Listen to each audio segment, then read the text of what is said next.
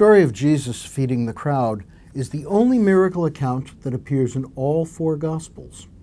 Early Christians obviously considered this an important story, one that could not be left out of any account of our faith. The reason is plain to see when we look at what Jesus does. He takes bread, gives thanks, and shares it with the people, who then eat it.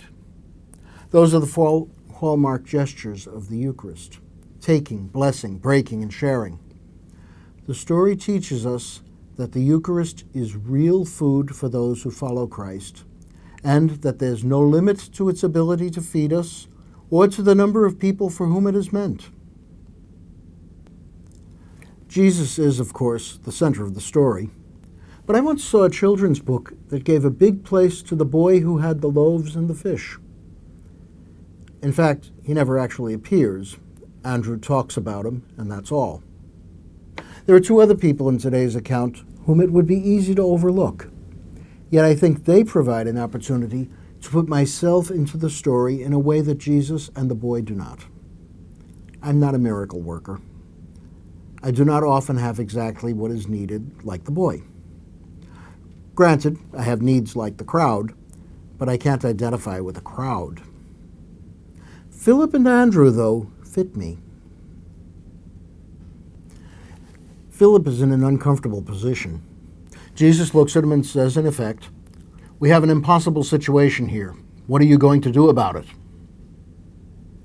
Philip has been a follower of Jesus from the start. He's come to look to Jesus for leadership and for signs of God's power. It must have been a shock then to have the Lord turn to him for a solution, asking, "Where shall we buy bread for these people to eat?" Philip gives the answer most of us would give. Not even with 200 days' wages could we buy loaves enough to give each of them a mouthful. He sees the size of the problem, recognizes his small abilities, does an analysis of the situation, and decides that nothing can be done. Very smart, very prudent. Philip and I have a lot in common. I, too, try to be smart. I look around at my world and evaluate the problems and situations I see.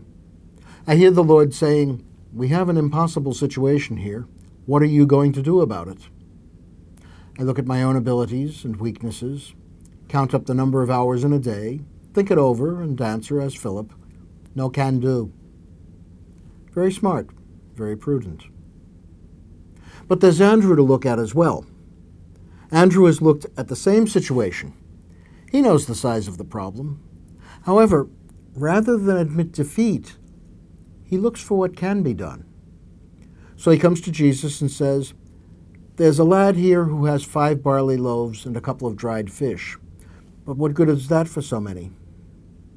He knows that nothing much can be done, but he is at least on the lookout, keeping his eyes open for anything that might alleviate the situation. Andrew doesn't offer much, but it is enough for the Lord to work a miracle.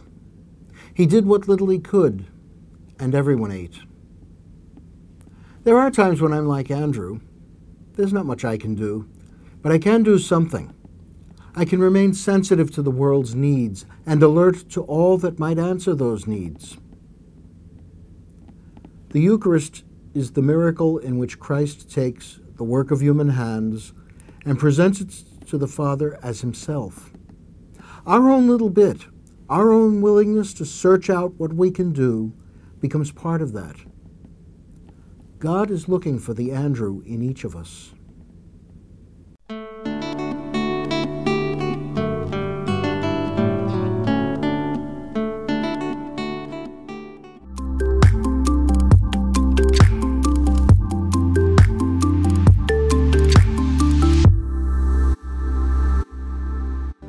The Union of Catholic Asian News is the leading independent Catholic news source from Asia. Support our network of Catholic journalists and editors who daily provide accurate independent reports and commentaries on issues affecting the Church across the Asian region. Go to www.ucanews.com/donate and do your bit. Thank you.